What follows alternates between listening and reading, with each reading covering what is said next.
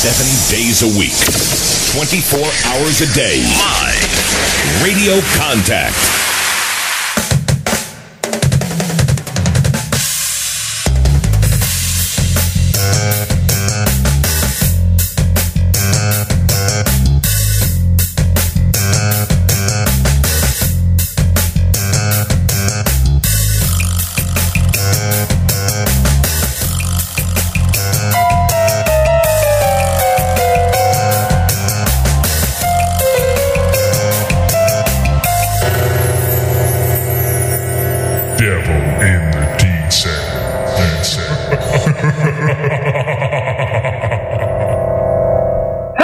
This week's Devil in the Detail podcast. I'm Rob Pax and we're here talking all things Salford Red Devils. Join me on the show this week, as ever, we have Paul Whiteside. Right, Paul? Hey, Rob. You alright, mate? You had a good week, mate? Summer holidays and all that jazz? Yeah, cool, mate. Yeah, enjoying me bit of time off and whatever, and a bit down about Friday's game. You know, it seems a long time now since we won a game, so I'm just desperate for us to get a win and looking forward to Friday, mate. Yeah, also joining the show, we've got Mr. Bounce Back, Richard Lowe. Right, Richard? Alright, Rob. Hi, Paul. How you doing? Yeah, we're on a bit of a run at the moment. We haven't won for a few weeks, so we might need you to work your magic this week. Yeah, we definitely need a win. I could have stayed on holiday, to be honest, after that cast match. I was a bit gutted. Yeah, I was obviously you stayed for the semi-final. There was a plan to come and break you out. Truth be told, yeah. I got there about 8 o'clock, but you weren't there, so we had to go back. Oh, sorry, I must have been on with bacon butty on the beach. Yeah, I must have missed you. Yeah, sorry about that, mate. Never mind, eh? So, Paul, what have we got on the show this week?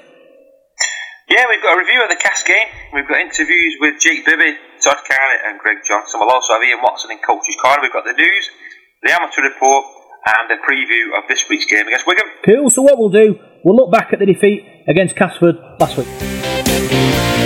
You're listening to Devil in the Detail and this is your big match review. So, Salford Red Devils took on Castleford Tigers in the Super 8s on Friday and went down to defeat 23 points to 4, Paul. Top 8's always difficult, and Castleford are top for a reason, aren't they? Yeah, they certainly are, but I thought we gave a good account of ourselves in patches of the game, Rob. I mean, we were lucky, really. I think it's four tries ruled out, which could have been a different story. But I think you've got to give a lot of credit to Castleford. I thought they tackled really well. And if you actually look at the stats, I think we had more ball in their half than they had in our half, and we had more possession, but yet we couldn't get over the line, and that's credit to Castleman's defence. Yeah, obviously, the Super 8, Rick, you've got to learn to play in these games, and I'm sure the boys will be taking a lot from games like that against Castleford. Yeah, you'd hope, and I think the level of disappointment on a lot of people's faces, it shows us how far we've come, doesn't it? Because you're actually genuinely disappointed to have lost, albeit to the top side, and 10 points clear they are now, so to actually lose against that side is nothing disgraceful, but with the fact that we felt so disappointed, I think, like Paul said, we were in the game, and them 2 tries in the last few minutes, last maybe 20 minutes of the second half, just kind of killed the game for us. But we were there or thereabouts, and we gave 100% in my view. Yeah. And we couldn't do it much more, and that's what we fell short because they were a better team. Just got to admit that. Yeah, Salford's line-up, 9 levels at full-back, Greg Johnson, Jake Bibby, Josh Jones, Manu Vatavai, Todd Carney, Robert Louis, Adam Warren, Logan Tompkins, Wellaraki, Ben Murdoch Masala, Ryan Lannon, and a loose forward was George Griffin. On the bench for Salford was Chris Briney, Ozzy Krasniki, Dan Murray and Craig Kopjak. Todd Carney and Rob Louis. Paul setting up in the halfbacks. Again, no Dobson. Yeah, it didn't work for me, Rob. I'll be honest with you. I didn't think it worked at all this week. I thought the game was crying out for Todd Carney to grab it, and I said that to you on the night. He's crying out for him to do something now, and it didn't really happen for him really on Friday night. And you've got to look at Castleman's halfbacks of Ben Roberts, who I didn't think Ben Roberts had the greatest game for Castleford, but Luke Gale did. He sort of bossed the game. His kicking game was good. Everything that was good about Castleford came off the back of what Luke Gale did really, and obviously Zach Harder's contribution as well. So yeah, it's something Ian Watson I'm sure he's going to look at this week, and I don't think Michael Dobson was far off being in the side this week, so whether we'll see him in this week or not, that's up to Ian, but I won't be surprised if Michael Dobson came back in this week. I think, Paul, rugby league can be sometimes a game of inches. Todd Carney had a few opportunities, then he had a couple of tries disallowed for a forward pass. Different game, then tries get given, and it's a whole different picture in it. Obviously, he is a class player, but unfortunately, it just didn't quite work out for him, in my opinion, on Friday. Yeah, like I said before, we had a lot of opportunities, and we had 2 tries disallowed for obstruction as well. And I think there was a crucial point. I think it was in the second half. It might have been in the second half when I think we got brought back for something, and a penalty was given to Casper down the other end. I think we broke through and got. I'm sure it was Greg Johnson who got brought back. Anyway, it was for some misdemeanor anyway. But there was a few things like that seemed to go against us, and I've watched it back twice now, the game, and those obstructions, they could have gone either way. I mean, you see them all the time, don't you? Dummy runners, is it a dummy runner or is it obstruction? So I think, we can feel a bit hard done to, I thought, there on a couple of them things. And I think one with the forward pass as well, which looked like a line ball to me. I think it was the Ryan Lannon one. So yeah, we did create opportunities, Rob. I just didn't think it clicked for me with Carney, but that's just my opinion. But I think we do look a lot more solid when Michael Dobson plays. I think the game's a lot more structured when Michael plays. For me, when Todd Carney plays, it's a bit more off the cuff. And I'm not saying that I don't like Todd Carney as a player, but I think there's a lot more structure to our play when Michael Dobson plays. I suppose, Rick, we've got to look forward, haven't we, to the next season and the season beyond. Michael Dobson isn't getting any younger, is he? End of the day. Well, what do you think? Did Todd Carney do enough for you on Friday? Again, we were playing the best team, so maybe he didn't shine because of that. But we there, like Paul, so we had enough ball. We had enough to do. We were close. We were nearly there. We just needed that key. I personally think, I agree with you to a certain extent that Carney's not playing as well, and we probably missed Dobson to boss it around a bit. But I think we missed O'Brien going forward because there was something missing from the link-up play. We had Masilla went off the second half as well, injured, didn't come back on, did he? Tyrone McCarthy was meant to start, and he was, I don't know what happened there, but he was removed, so Kopchak came in. So there was a change in personnel and positional. So there's a lot of, I presume a lot of tactical people went into as well when Tyrone McCarthy went off, because he would be loose. I think he was going to play loose. So there was lots of these little things that probably didn't go our way in that game. And I think against the top side, now 10 points clear, you need everything to go your way, including the referee's decisions as well. And quite a few things didn't. Shouldn't be an excuse, and I'm sure Ian Watson wouldn't tell you that any excuses. But I think that lots of little things put together like that made us, we still gave 100%. That's the side that was out there, but I don't think everything went for us. If it did, we'd have had a closer game, but that's the way it goes sometimes. Yeah, like Rick said, Paul, we have to be at the top of our game to compete in these top 8s. And, the likes of Zach Hardacre and McShane ran the show for Castleford, but we'll learn from this, won't we? Hopefully we'll anyway, and, take it forward into next season and beyond. Yeah, so I think the word I would have used for Castleford on Friday night was clinical. I thought they took their chances when they got them, and like you said there, I thought Paul McShane, he was very dangerous from that dummy half role, and I think sometimes our markers, I'm not going to say they were lazy, but they weren't switched on for me with McShane. He made quite a lot of ground from dummy half, especially for the try that he scored, and I think we got caught out a few times in defence. But yeah, I think there's positives you can take from the game, Rob, definitely. Like Rick said there, sometimes it's a very fine line, the game, isn't it? If we'd have scored a couple of those tries, we'd have scored early on from that video ref decision for the obstruction. Sometimes the games can go a totally different way. I mean, it was 12-4 with 20 minutes to go, and we was banging on the door. And I remember saying to you when we were doing the commentary, we're banging on the door and we just can't get over the line. If we could have scored there and got it back to 12-10, you're on top, because there was a stage there in that second half where I thought we was the better side, and you could see Castleford were blowing a bit, but obviously then they got those 2 tries. One of them was a real sucker punch at the McShane try, because we were on top of that stage of the game. So yeah, it's a fine line sometimes, Rob, but definitely a positive for me with Manu Vatavai. I thought he had a super game again. He looks, he seems to get sharper every week, doesn't he? He's a handful, and he's making a lot of ground going forward. So that was one thing I took from the game as a positive. Yeah. Just before you get to the tries, but if you're talking about Vatavai, I think Bibby could have used him more. I think there was a lot of times when he stayed at centre and he pushed himself forward, Bibby, but without giving it to Vatavai, especially in their half. He was one-on-one maybe with Monaghan a couple of times. Just give him the ball, he'd run over him. He would run over him. You know how powerful he is, and I think maybe something that will be maybe given to Ian Watson is to tell him to just give Manu Vatavai the ball a bit more, especially in the attack. He's good coming away from our line, and obviously he's a very clinical finisher. You can see that, he's proven that. But also, he'd be able to run over certain wingers, and I think Monaghan. I said it as soon as I saw the team sheet. I thought one-on-one against him, he's going to win. He's going to win that battle, and I don't think Bibby gave the ball enough to him in those attacking situations. And that's probably no fault of Bibby's. Maybe he was told to do that, or it's your instinct as a centre not to give the ball to the winger because he's going to get pushed out. But I don't think he would have done, and that's something I think we could have improved on in the game. But yeah, that was probably only the only negative I think from any player, because they all did very well.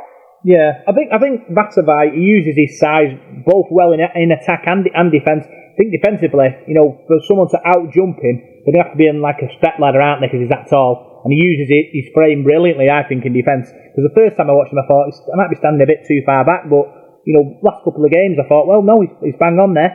And I'm sure, Paul, he's going to continue to get better and better as he goes on. Well, yeah, Ian Watson said that, and he's absolutely bang on, because you think of how many games he's played this season for the Auckland Warriors. I don't even think he's played a game, has he? Or if he has, it's only maybe one or two. So he doesn't look.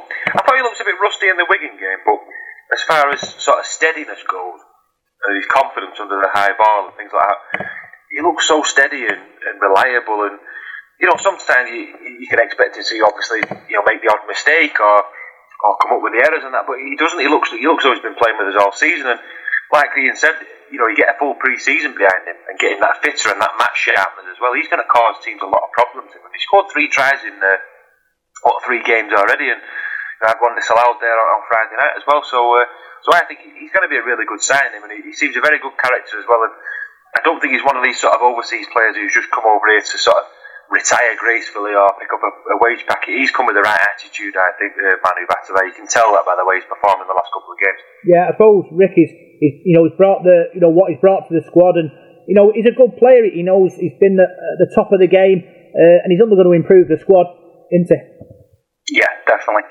He always looks solid. The last the games that we've seen him, he's looked very solid, and sometimes it looks like he's almost not walking the game, but just playing the game at his pace, at the one he wants to play, and he's still bulldozing players out of the way. So I think that when he gets a bit more fitter, and even in the towards the end of the Super 8s, I think he'll be scoring tries for fun, as we've seen already, but he'll also be contributing a lot more to the general play, and I think we'll use him a lot better the more and more he gets more match fit. Yeah, we spoke to Jake Bibby, Todd Carney, and Greg Johnson after the game, and this is what they had to say. So I'm joined by Todd Carney. Tough game today, Todd. Yeah, it was. We knew it was really going to expect a tough game against Cass. They're a class team, and they come and they turn up again like they have all year. So it's all credit to them. I suppose it's a bit of a learning curve. This top 8, every game is a pressure cooker atmosphere, and we've got to grow with that, haven't we? Yeah, definitely. Any time you play Cass, it's going to be hard. They've been outstanding all year, so tonight was going to be no different for them. So we've got to learn from it, and I thought the effort was there a lot better than last week. So hopefully next week against Wigan that we can put in a better performance again and get away with a win, and then kickstart our Super 8s back end charge. We've got 4. We've had a tough start to the 8, so we're definitely if we can get a win next week and finish strong, we'll be thereabouts, I think. Yeah, obviously the semi-final was a bit of a heartbreak for us fans, but the players are going to be fired up for the game against Wigan. Hopefully beat them this time. Yeah, definitely. They're a class team, and all credit to them to go through the Challenge Cup final. So hopefully we do get one back on them. Cheers. Big thanks to Talk and Devil in the Detail. Brilliant. Cheers, mate. Brilliant that. So I'm joined by Jake Bibby. Tough defeat that. Yeah, tough one take. You put a lot of effort in, and then the result doesn't come your way. So yeah, I suppose it's a learning curve. The top 8, these are big games, and you're gonna learn from this, aren't you? Yeah, definitely. Last season, the situation was in now, the Super 8 is a whole different ball game. You can't not be off 1 second. You have to be on every single second of the game. Yeah, looking forward to Wigan next week. Another opportunity to put one up and hopefully register a win. Yeah, definitely. With the position they're in as well, knocking them further down will be helpful us a lot. So, yeah. Cheers. Thanks to Talk to us in the Devil in Detail. Greg Johnson joins me after yet another defeat. It took a lot out of you that tonight, didn't it? Yeah, it was a tough game. I thought we were in it the whole time, but said a few dumb penalties, like on fourth tackle, and a few errors and missed opportunities, and we let them in the game. I thought second half we pretty much dominated and just got breakaway tries, and we didn't capitalise on opportunities that we had. There was long periods of that game where you were in the game really, and you sort of match Castleford. I thought the first 10-15 minutes of the second half, he was banging on the door and we just couldn't get over the line to score and maybe a try. I think we have on charts off with Manu Vatuvei, a few tough calls as well. Yeah, I said that we scored for the second half and I thought game on now, and we'll still bring it to them for pretty much all second half. Like I said, they just got a few breaks and they capitalised. I said, yeah, a few calls there. If it went the other way, the game could have been different, so got a couple of tries chalked off. What did Ian say to you after the game? He's obviously pleased with your efforts, but he's just getting away from it at the moment. Yeah, like I said, from all we fell off a bit, and that was a disappointing show that we put on in the second half, but he said today we can't fault the effort. We had a lot of better attitude, just a few lapses within individuals and as a team which let them break through and score, so we just need to fix a few more things and then we should be back to fighting for. Wigan away next week, obviously playing them before the Challenge Cup final. If you can go there and knock them off, they might have one eye on that, so it's all about attitude I suppose. Yeah, next week and sort of catch them cold. We've got to keep fresh from now and just remain positive, so we can take a lot out of that game still and bring that into next week. Like I said, it was a vast improvement from the week before against Hull, so we've just got to keep improving and then get back to winning ways. Well, thanks a lot for talking to us tonight, Greg. Good luck and I'll see you next week. Cheers mate. So that was Jake Bibby, Todd Carney and Greg Johnson talking after the defeat against Castleford, Paul. But you know, the players were looking forward to Wigan to hopefully right a few wrongs. Yeah, definitely. They were disappointed. Obviously that's the understatement, I suppose. But yeah, I think the players know there's an opportunity now. They have got an opportunity to sort of put this gap between us and Wigan. If we can beat Wigan, I think we more or less put Wigan out of the picture then for the top four. I mean, I know it won't be mathematically impossible for them, but we can have a big say in that if we're to beat Wigan on Friday night. But it's going to boost our top four hopes as well, and the massive confidence boost it would give us to win there. I think the players are well aware of that, and I think you'll see them switched on Friday night, definitely. Yeah, I suppose in this top 8 qualifiers, top 8 Super 8 battle, Rick, you know, the players are going to be learning, aren't they, every game, and going to the likes of Wigan and other top teams, you've got to make sure you're at that, you know, the top level of performance to get a result. Yeah, agreed. I think if we give as much as we did and maybe cut out silly penalties like we did last week, I think we'll give them a real close game. We've beaten them already. Unfortunately lost in the cup, close match. I think a bit of revenge, fire in the belly. Vatuvei's 2 more weeks on in his development. Hopefully we'll have a few players back as well. I think we can do them, definitely. Yeah, I suppose winning, like you said, losing, Paul, becomes a habit, doesn't it? And we're in a bit of a sort of a spin at the moment. We need to try and buy a win. It does, Rob, it does. I mean, I keep harping back to that game on Bank Holiday Monday against Warrington away from home. You compare that performance and how the team was playing, you know, especially that weekend we played Catalan as well. You know, people were backing each other up, everybody was hungry for the ball, confidence was flowing. You get a couple of defeats and you watch the team and the players are sort of looking for other players to do the work. I'm not suggesting they're hiding, but players become dependent on other people, don't they? And everyone's not sort of switched on to the same thing. So confidence can sort of drain very quickly, can't it? You can be riding high on top of the league in May, and then, you know, you look 2 months down the line and we really are out of form really now, 60 defeats on the spin. But you know, like I've said it before to you, where does it go, this confidence, and where does it come from? Sometimes, you know, a few injuries and your team gets you know, dissettled a bit and things like this can happen. But I think you're only one win away from getting that confidence back, and you know, going away to Wigan, such a proud team and a place where we've not done well before. But I think it's a bit of a statement now if we could win there. I think it'd put it right back in the picture. I really do.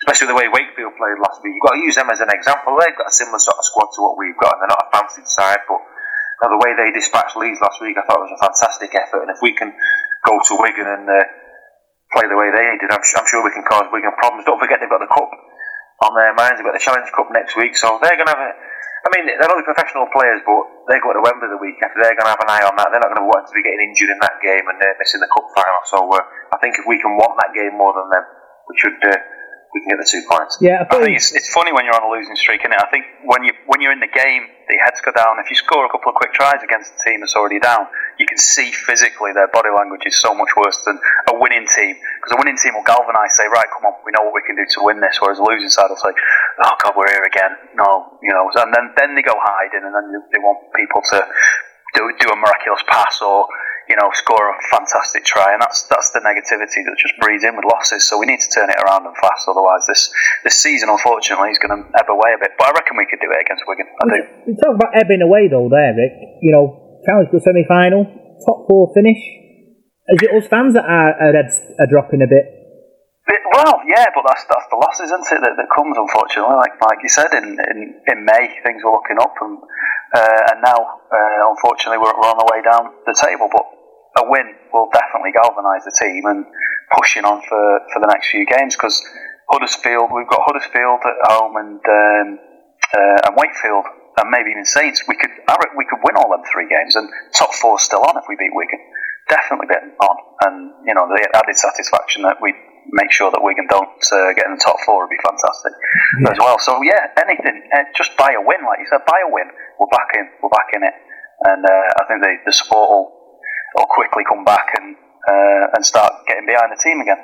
Yeah, Paul, you spoke to Ian Watson after the game, and this is what he had to say.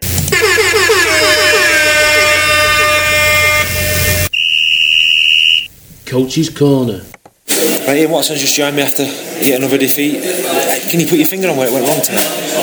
Well, we didn't get off to a great start, probably more on the rough end of some decisions, to be fair, at the start of the game. And Manu's try in the first half was 100% try. I don't know how they're saying Lannon's affected the play on there as well, so would have got us off to a better start. But I thought, to be fair, that our effort was pretty good. Once we got our opportunities in the second half and was knocking on the door, we just didn't take them. We needed to turn them into some kind of points to put some pressure back on Castleford a little bit. So I'd probably just say small lapses of concentration have kind of cost us defensively today. Certainly in the second half we got the game back to 12-4. There was a period in the game there where I thought we were getting on top and we were really banging on the door, but we just couldn't open that door, could we? Yeah, well, that was it. We was asking questions and Lannon got across, but obviously didn't get the ball down on there. But we just needed to kind of stick with that and have that mentality, and that's something that we've been talking about, a bit of sticking at it a little bit, be a little bit patient as well, rather than trying to chase the try. Like I say, they come up the other end then, and rather than us having a little bit of ruthlessness defensively there, it just kind of cost us on the back end of that. But really, yeah, just little opportunities and probably lapses of concentration, like the one where Adam Wall jumped out and McShane scored on the back end of that, but it wasn't through lack of effort. That Paul McShane was a thorn in our side all night. I thought he was great for them, but there was another opportunity. I think Ryan Lannon one pulled back for a forward pass, and I know you don't like blaming referees, but there was a few sort of debatable ones there tonight. It looked alright where we were, to be fair. Like I say, they change games up sometimes, don't they? It must be frustrating for you as a coach. Well, that one, the try with Manu as well, it gives you a different complexion on the game as well. So it's like you have to ride with it. There's nothing we can do. We just end up getting fined if you start being honest and give your honest opinion. You need to keep your money in your pocket. Yeah, 100%. How do you think Manu went again tonight? I thought he was probably one of our best players. He looks like he's growing into his position. He's getting his sharpness back, and he showed a bit of pace there, chasing back to do a tackle. I thought he was great. He's added massively to us. The loss of Tyrone was a big one as well. He seems to have a good attitude as well, Manu. He's not seems to have come over here for a holiday. He's come here to perform. Everyone told us that about him before we even signed him, before we even spoke to him. Just say he's a great guy. He'll fit in. He'll try and lead for you. He'll turn up every week, and he'll play as hard as he does. So he'll add to us and he'll make us better. He's probably getting we're probably getting a bit of a preview of what he's going to fully be like potentially, because we've got him early and he's not really played a load of games back home as well. So it bodes well for us as a team and as a club. I suppose with a full pre-season behind him, a full pre-season training, he's going to be the beast, as they call him, next season. What was Tyrone McCarthy? He pulled up, didn't he, in the warm-up? That was a disruption for you as well. That was Tyrone. He's just got a tweak on his calf. He pulled it in the captain's run yesterday, but he had treatment before the game, said he felt fine. Went out to the warm-up and then that was it, too tight. So obviously Copy ended up coming in for him, so he'll hopefully be fine for next week. We're going away next week. How do you approach that game? It's another tough one. Have we got any players on the way back, or squad's being tested? Yeah, it is, but it's good in ways, because we're getting guys playing games who you'd always kind of reluctant. Look, if it had been a middle eights, you wouldn't be kind of testing kind of guys and throwing them out there. But the beauty of it is they're playing at a higher level than what's the higher level that what we want to play at, and we want to play at, and we know we'll be in this situation again come next year. We'll be at this top end. All this learning now for these young guys is irreplaceable really as well, and it's kind of priceless for them going forward. We want to make the most of the opportunity we've got now as well, though, by learning from every performance and seeing if we can turn some results in a win. So I'd say these next three games are 3 big games for us really. Well, thanks a lot for speaking to me again tonight, Ian, and good luck against Wigan next, mate. Yeah, cheers, Paul.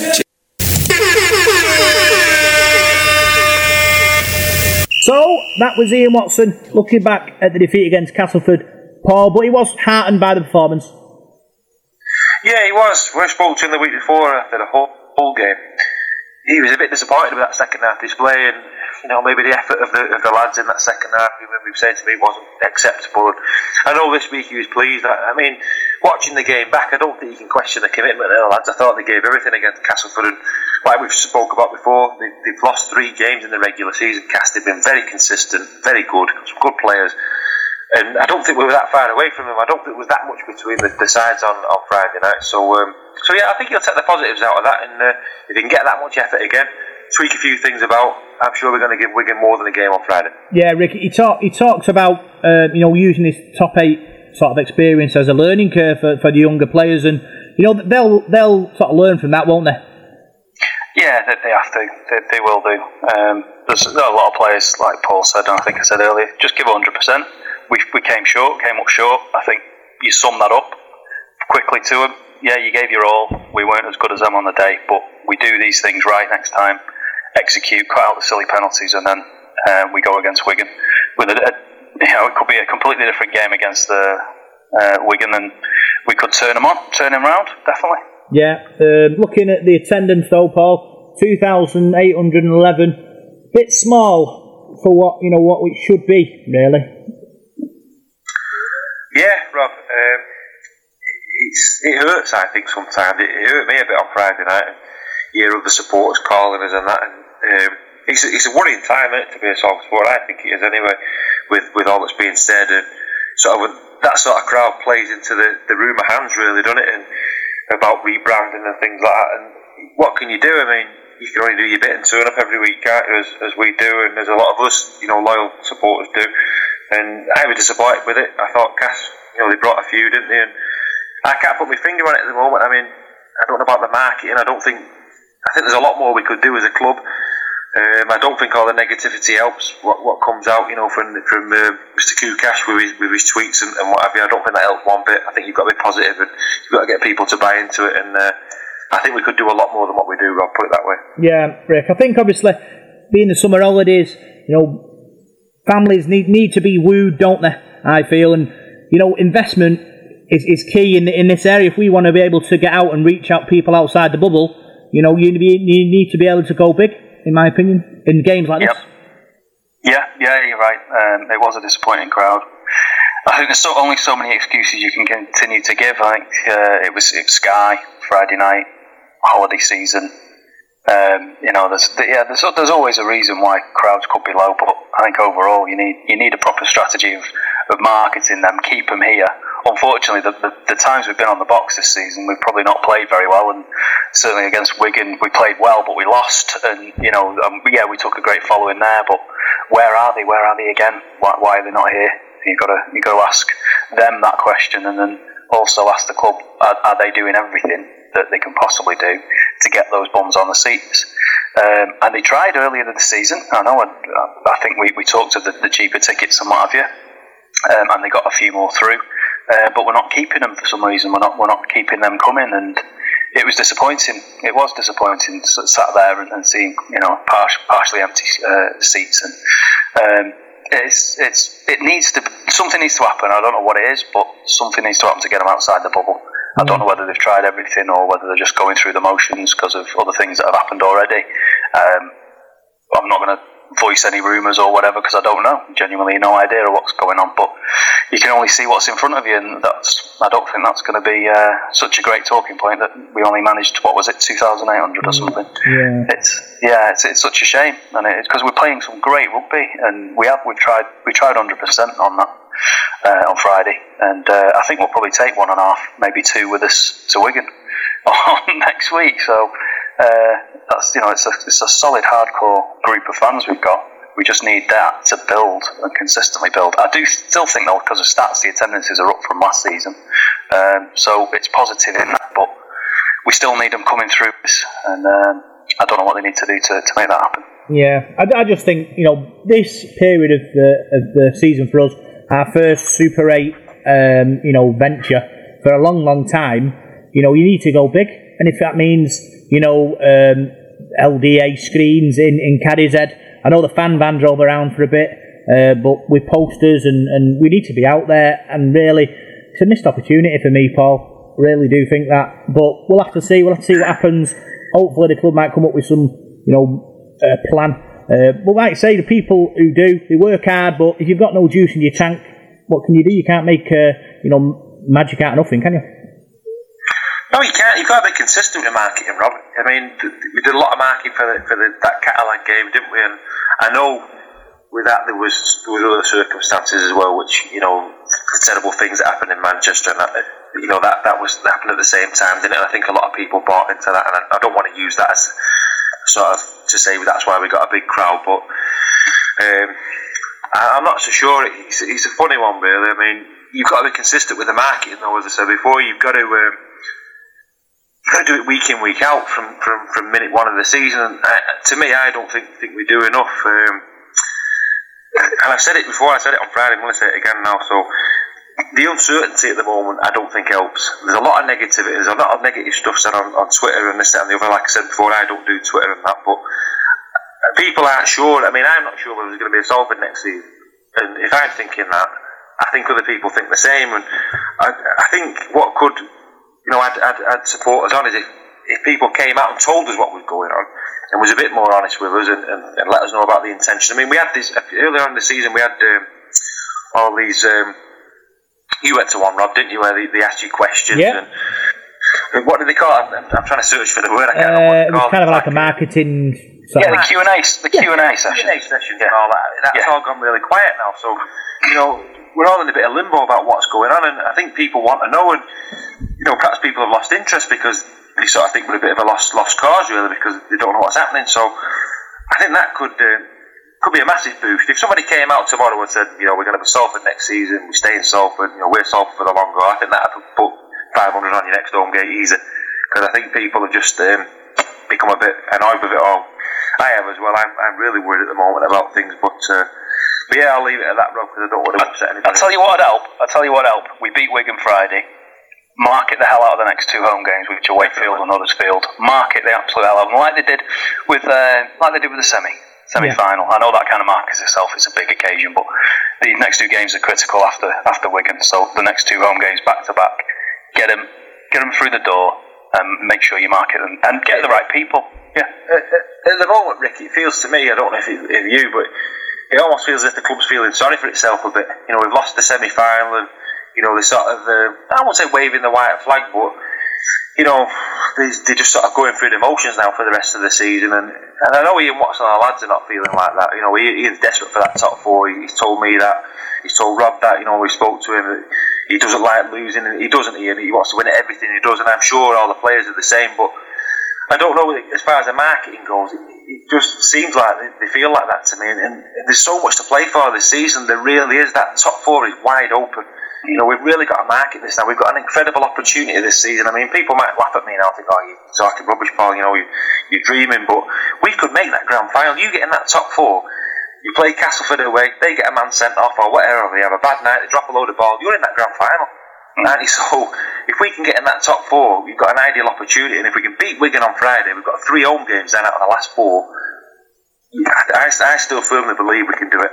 Yeah, I think obviously looking at marketing, and it all comes down to how many hands you got to the pump. You've got Dave Campbell and his brilliant fans who have taken their own time, Rick, to help promote with posters and stuff when they are available. You've got the likes of us and the Sounds of Salford, the Sports Zone. We're reaching out. We just need a bit of help from the club. They need to help us, and we'll help them, and we'll get to the promised land eventually, won't we? I think we said that previous podcast. Everybody's got to help in this. It's a community that gets involved, so it's got to be a community that reaches out as well as the club, as much as the club, they've got to do their bit as well, consistently.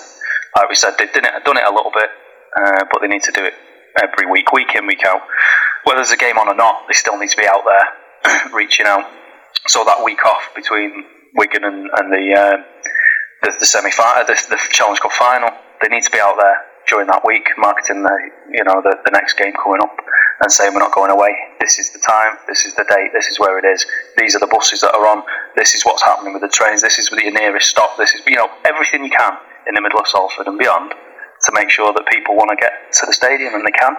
And then it might only add 500 on, but if we beat Wakefield, they'll come next week and they'll bring a mate. And so that's maybe 600, 700, it just escalates from there. And that's what we need to do, but consistently.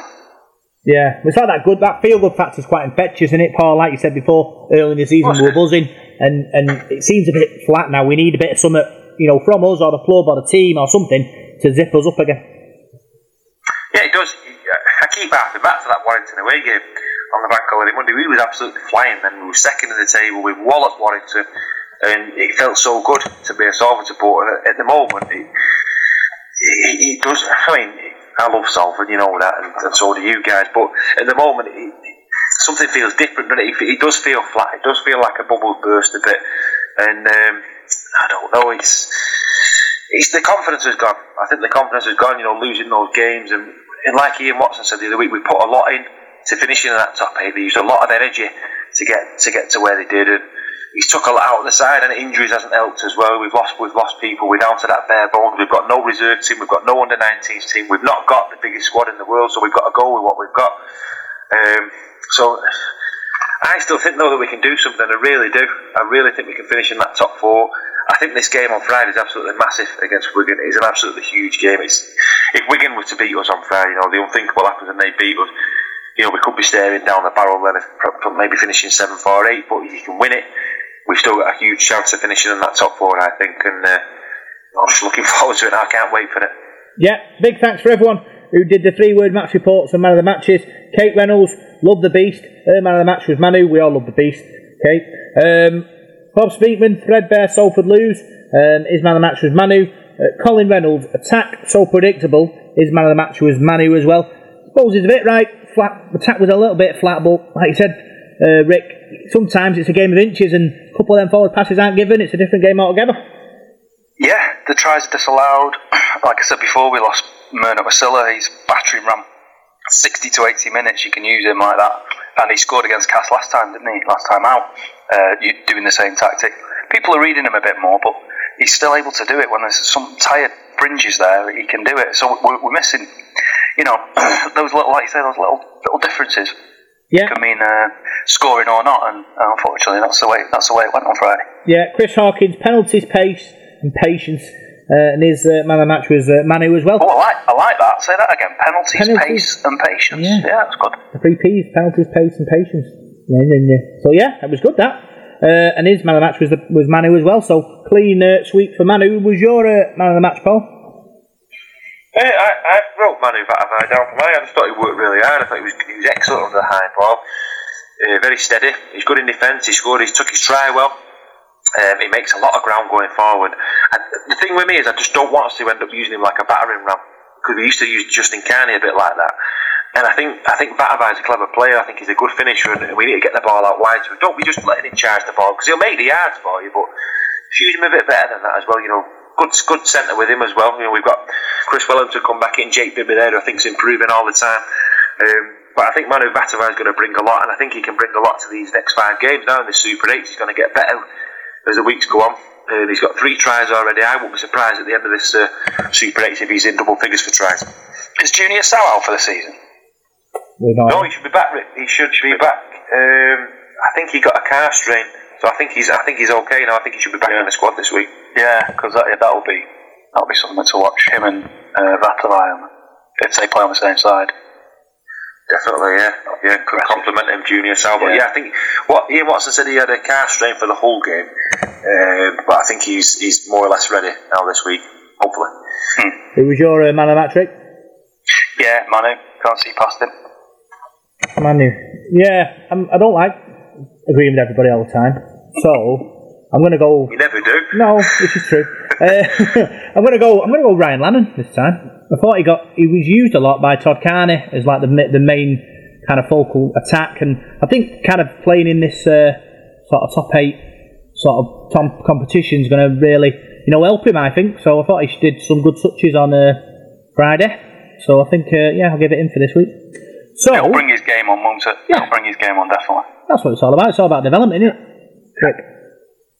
Yeah, I thought he was unlucky in the second half, actually, Ryan Lannon. There was a point there where Todd Carney put him through and he just overrun the ball and got pulled back for the forward pass. And if he'd just delayed his run slightly, he'd have been over there for a try. And, that'll come with experience. But he's always a willing runner, Ryan Lannon. And he's for a young lad, he's improving all the time. And you can tell he's going to be a really good player if we persevere with him. And he keeps coming on like he is doing. So yeah, I'd go with you on that one he's well. Keen.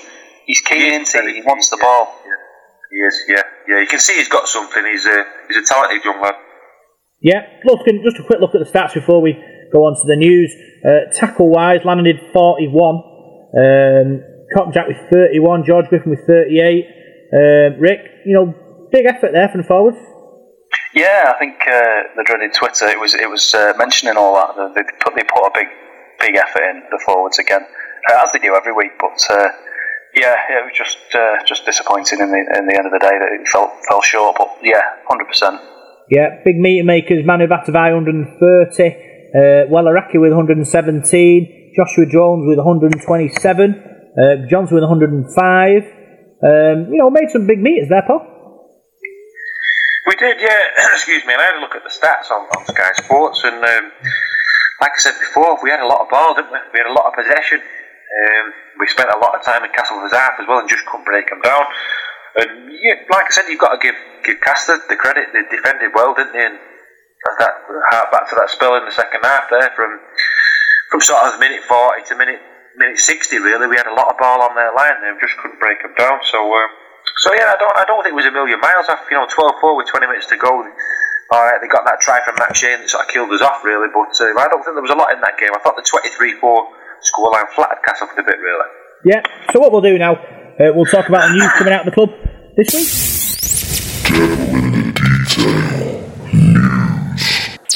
So, here's all the news coming out of Salford Red Devils this week.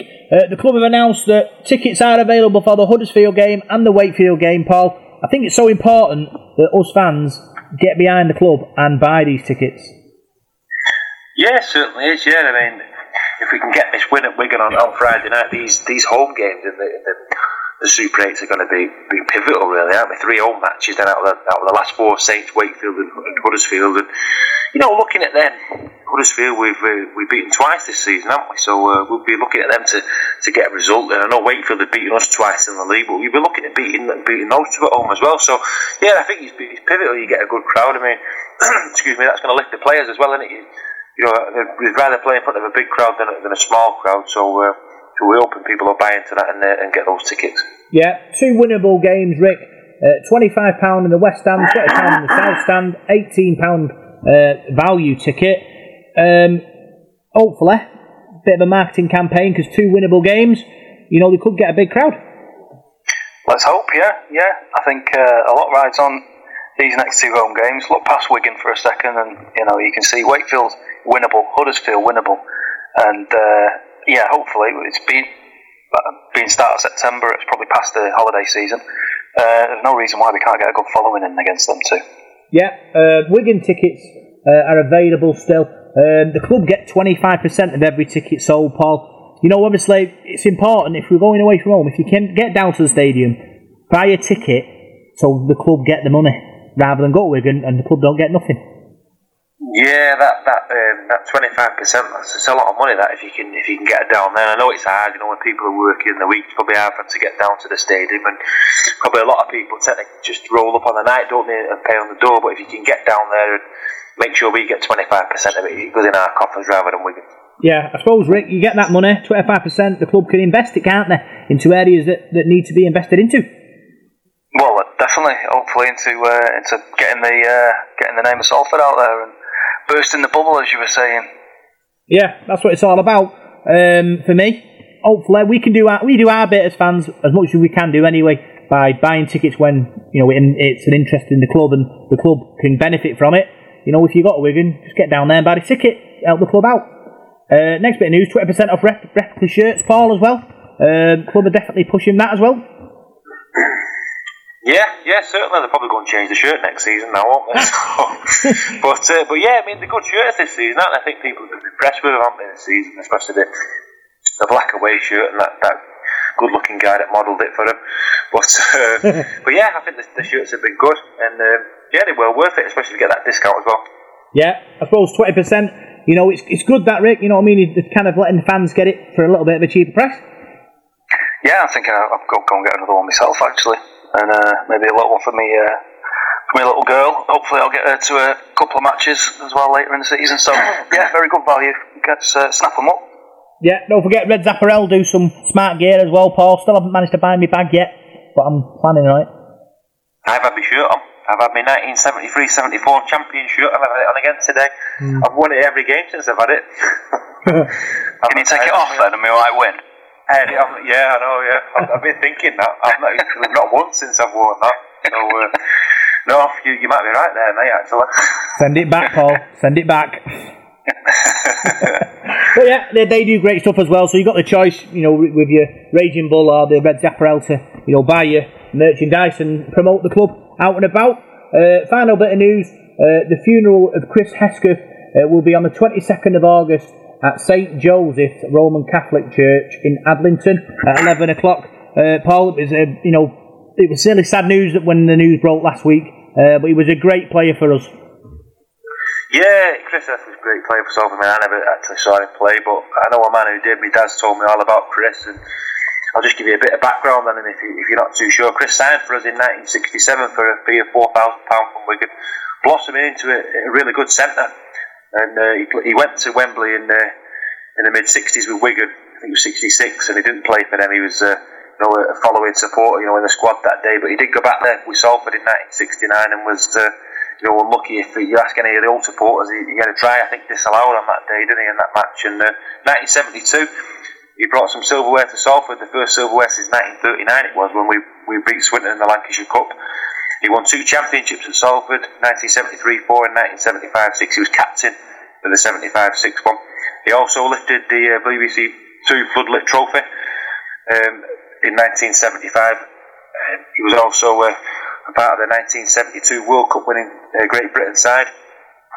He also captained the Great Britain side in the 1974 tour to Australia and New Zealand. He played 23 matches for Great Britain, more than any other Salford player, 3 for England and 15 for Lancashire. He received an MBE in 1976, New Year's on his list for his services to rugby league, and in January 1977 he took over as Salford caretaker coach when Colin Dixon quit the role, holding the reins until Stan McCormick appointment a few weeks later. In 1970 he deserved £12,500 testimonial with David Watkins, his final appearance for Salford being at St Helens in May 1979, having played 443 times for the club. His final role came during March and April in 1980 when he coached Blackpool Borough. So, 443 appearances for Salford, and, if you've not read his book, his book's absolutely fantastic. It's called Captain Courageous. I read it a couple of years ago. My dad lent it to me, and it's a really, really good read. It tells you about all his time at Salford and, the great days that he had there through the 70s. I mean, we weren't around then in the 70s, but I spoke to my dad so many times about them times. Sometimes you feel like you were there when you read the old programmes and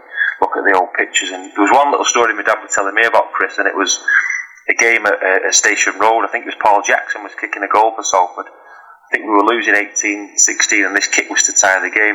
And Chris Hesketh followed this penalty goal up, the ball at the post. Hesketh caught it and scored under the sticks, and Salford went on to beat Swinton that day. So that's something that some of our older supporters might remember. Yeah, what a legend he was for the club, and our thoughts are with his family at this sad time. So that was all the news this week, and now what we'll do, we'll look at what our amateur sides did with Paul before we preview the game against Wigan on Friday.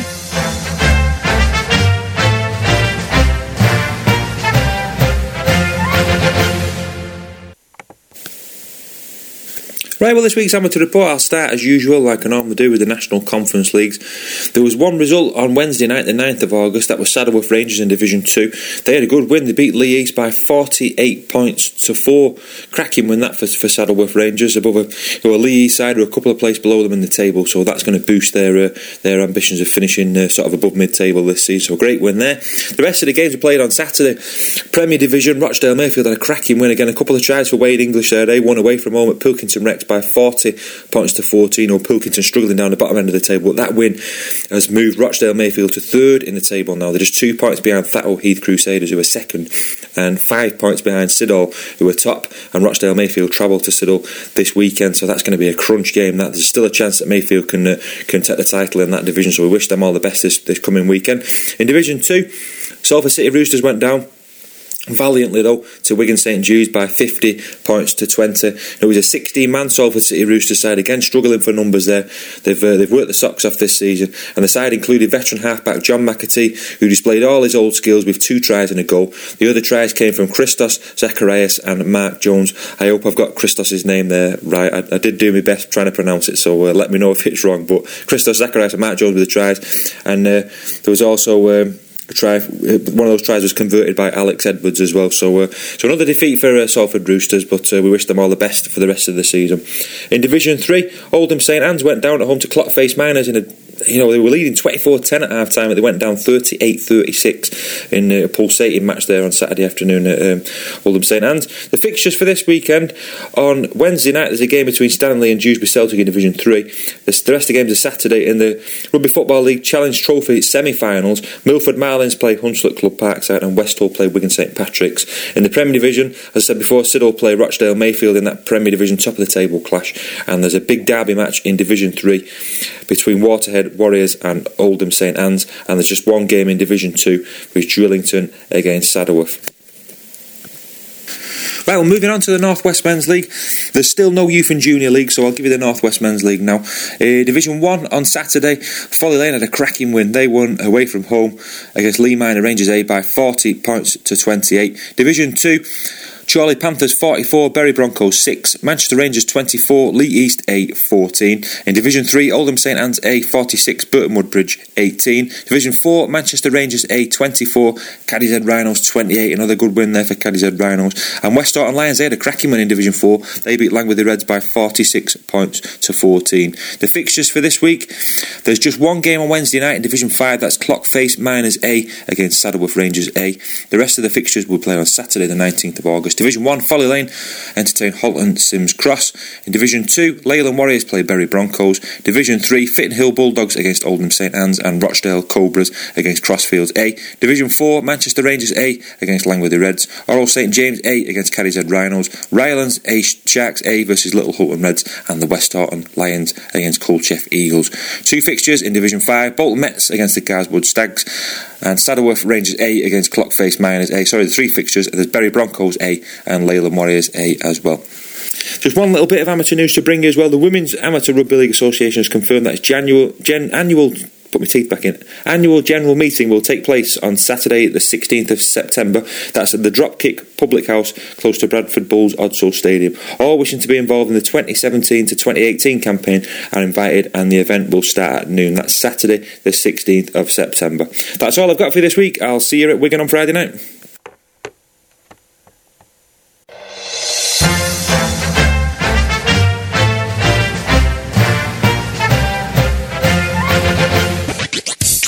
Hours a day. Radio Contact.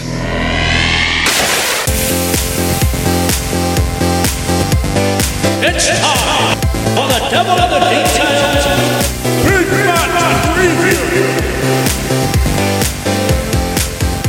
So, Salford Red Devils take on Wigan Warriors on Friday night in the next game in the Super 8s, Paul.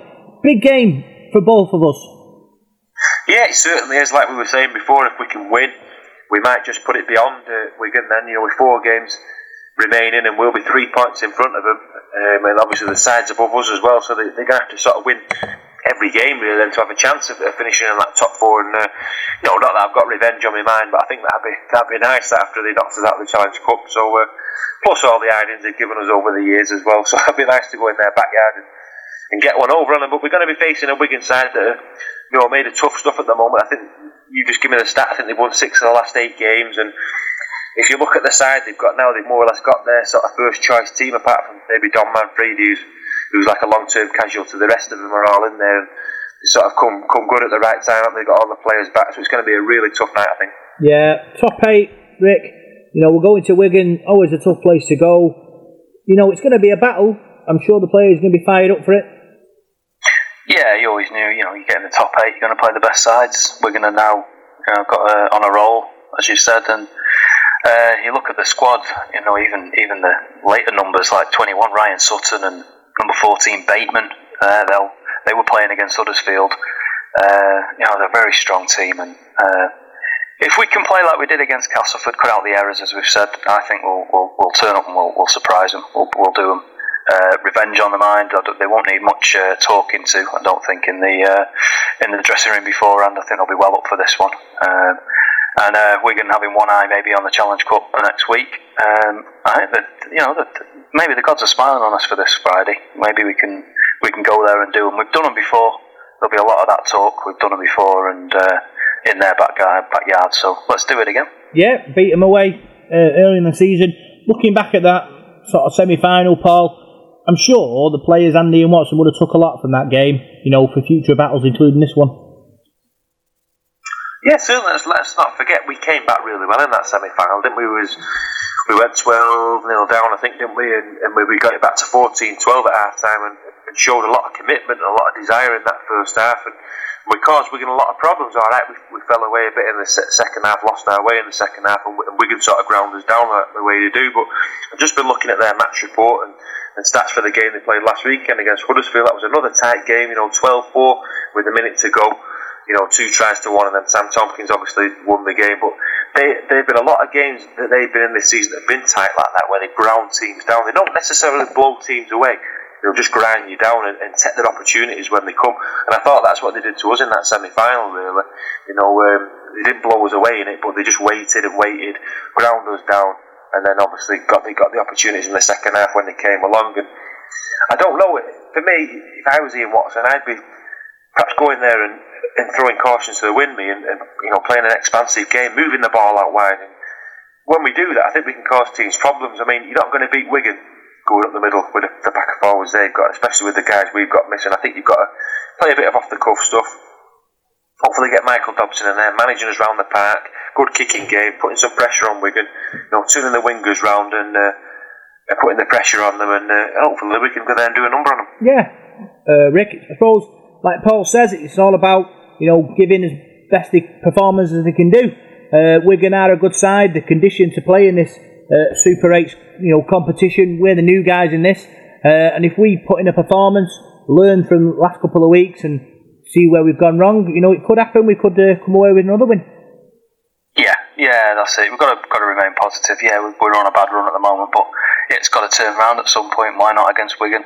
Like I said, we don't need much talking to in the dressing room. We'll be well up for this, and put in a good 80 minutes, and maybe we'll have the edge. There's a lot of top class players when you look at the Wigan lineup, but nothing to fear. We've faced them 3 times this season and come up short only just on a couple of occasions, and obviously won the last time, won the away game. So I think it'll be decided in how our loose play is handled. I think the offloads, I think maybe we need to take more chances, as Paul was saying. We've got to offload a bit more than we have done in the last few games. We've been a bit tight and a bit structured. I think we mentioned earlier that maybe we're missing O'Brien's attacking flair. I know since Niall's come in and he's looked really good in defence, but I don't think he adds too much to the pivot, to the line. I think maybe O'Brien, unless he's injured, could come back in and offer some of that. So we need to take a chance. We need to just go for broke in this match, and maybe he'll set us up to do that on Friday, and we'll see a good team and a great performance. Yeah, give us your score prediction, Paul, for the game. Back in the League Express. Written down. Wigan 16, Salford 22. 16-22. That'd be a good result. Paul, what about you, Rick? Wigan 16, Salford 26. 16-26. Did you write yours down as well, Rick? Yep. Oh, I didn't write mine down. Copying, man. Feel like I need to write one down now. I didn't write one down. Okay, I'm gonna go Wigan 6, Salford 22. 22-6. Yeah, 22-6 sounds like a good win for Salford away, Paul. 22-6, Rob. Well, I'll have to come up with something now. What did I say I'd do last time? Carrier. If we beat Wigan 22-6, what can I do? I'll walk home. What? Wigan 22-6. Have you seen the weather on Friday? That'll be something. What is it bad on Friday night? We've got a bit of rain coming on. I think so. Yeah. Oh. But we can't stay in the rain, though, can we? Yeah. I suppose that bangs your thingy, Rick, about throwing the ball about if it's all a bit wet. And, well, offloads, loose play, yeah. I throw it about everywhere, but maybe take a chance or two. Yeah. It was a bad afternoon for the semi-final. The first half the weather was nice, and the second half it really turned, didn't it, on us in that semi-final when we were chasing the game. Yeah. So hopefully, if it does rain, we can get a bit of a lead up first. But no, I'm expecting. I think it's a game where we need to go out and be positive. Get an early score, and we don't want to start like we got against Castleford, conceding a penalty on the very first tackle of the game. That sort of sets the tone sometimes, doesn't it? I think we really need to go out and get a real positive start, and maybe quieten their crowd down a bit and give us that confidence. Yeah, so that was the end of this week's Devil in the Detail podcast. Before I go, I just need to mention, if possible, that a guy I've been talking to the last few months called Robbie Dolan.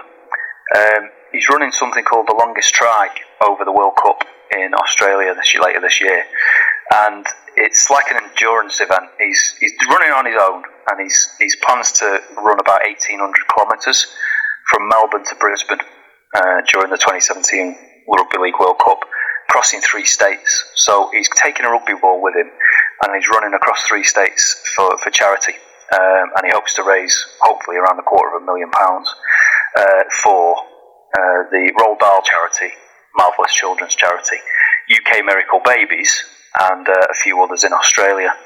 And we're just trying to basically drum up some support for him and sponsorship. So his journey is all planned out. His training is right up to speed now, so he's really getting down to the last few bits of his training and his dieting and stuff like that. He's been doing this for about 18 months, so building up to this feat that he's running about 50 kilometres a day for the whole of the Rugby League World Cup, which is something ridiculous. But if you want to have a look at it, it's called thelongesttry.com, and you can obviously go on there, sponsor him or whatever. But it's a miracle feat that he's running, and I just wish him all the best. And hopefully, if we can get support for him, he'll be able to achieve what he wants to. Yeah, it sounds like an amazing thing to do, Paul. Being able to raise money as well, and a great adventure. Certainly does. To run that sort of a distance, it's like sounds like the Bionic Man or something. That sounds absolutely tremendous. And if he pulls that off, which I'm sure he will do, he deserves all the credit, because it's like a superhuman effort to be able to run 50 kilometres a day. 1,800 kilometres, and you don't bear thinking about, does it? I mean, you try and run like 5 miles a day. It sounds a lot, doesn't it? So to be able to do that, I think the guy deserves so much credit. And what we need to do now is we need to spread the word and make sure all the rugby league supporters and teams and everybody in the game knows about this man, because he's doing it for those great charities as well, and he deserves all the help from everybody to get him over the line. Yeah, I'd echo that. I'd certainly just try and spread the word of this. It's a fantastic thing that he's doing, and he's genuinely a really nice guy as well. To have time to speak to me, he spoke to me last night. I had 2 hours on the phone. I've got 2 hours worth of recording to try and get down to some quotes for him to spread his word. He's brilliant, and he's been up against it as well. So he's had a lot of hardship that I won't go into, with a lot of personal stuff. But he's come out the other end now. He's obviously stronger for it, but he's still on course for this, and hopefully we can spread the word and get him to his goal. Yeah, give us the website again. It's It's thelongesttry.com, and that just gives you all the information you need on him and everything he's doing when he sets out on his journey in Australia. Big thanks, Rick, for coming back on. Thanks as ever, guys. Thanks for having me on. It's a good show. Thanks for that. Yeah, another great show, Paul. Enjoyed this one? Yeah, really enjoyed it, Rob, and really looking forward to Friday night. Let's hope we can have something good to report on next week and have a smile back on our faces. Yeah, big thanks for tuning in to this week's Devil in the Detail podcast. You can find us on Facebook, Devil in the Detail SRD. You can find us on Twitter at DICDSRD. And you can find us on SoundCloud, iTunes, and Radio Contact. I've been Rob Parkinson, and I'll see you next week.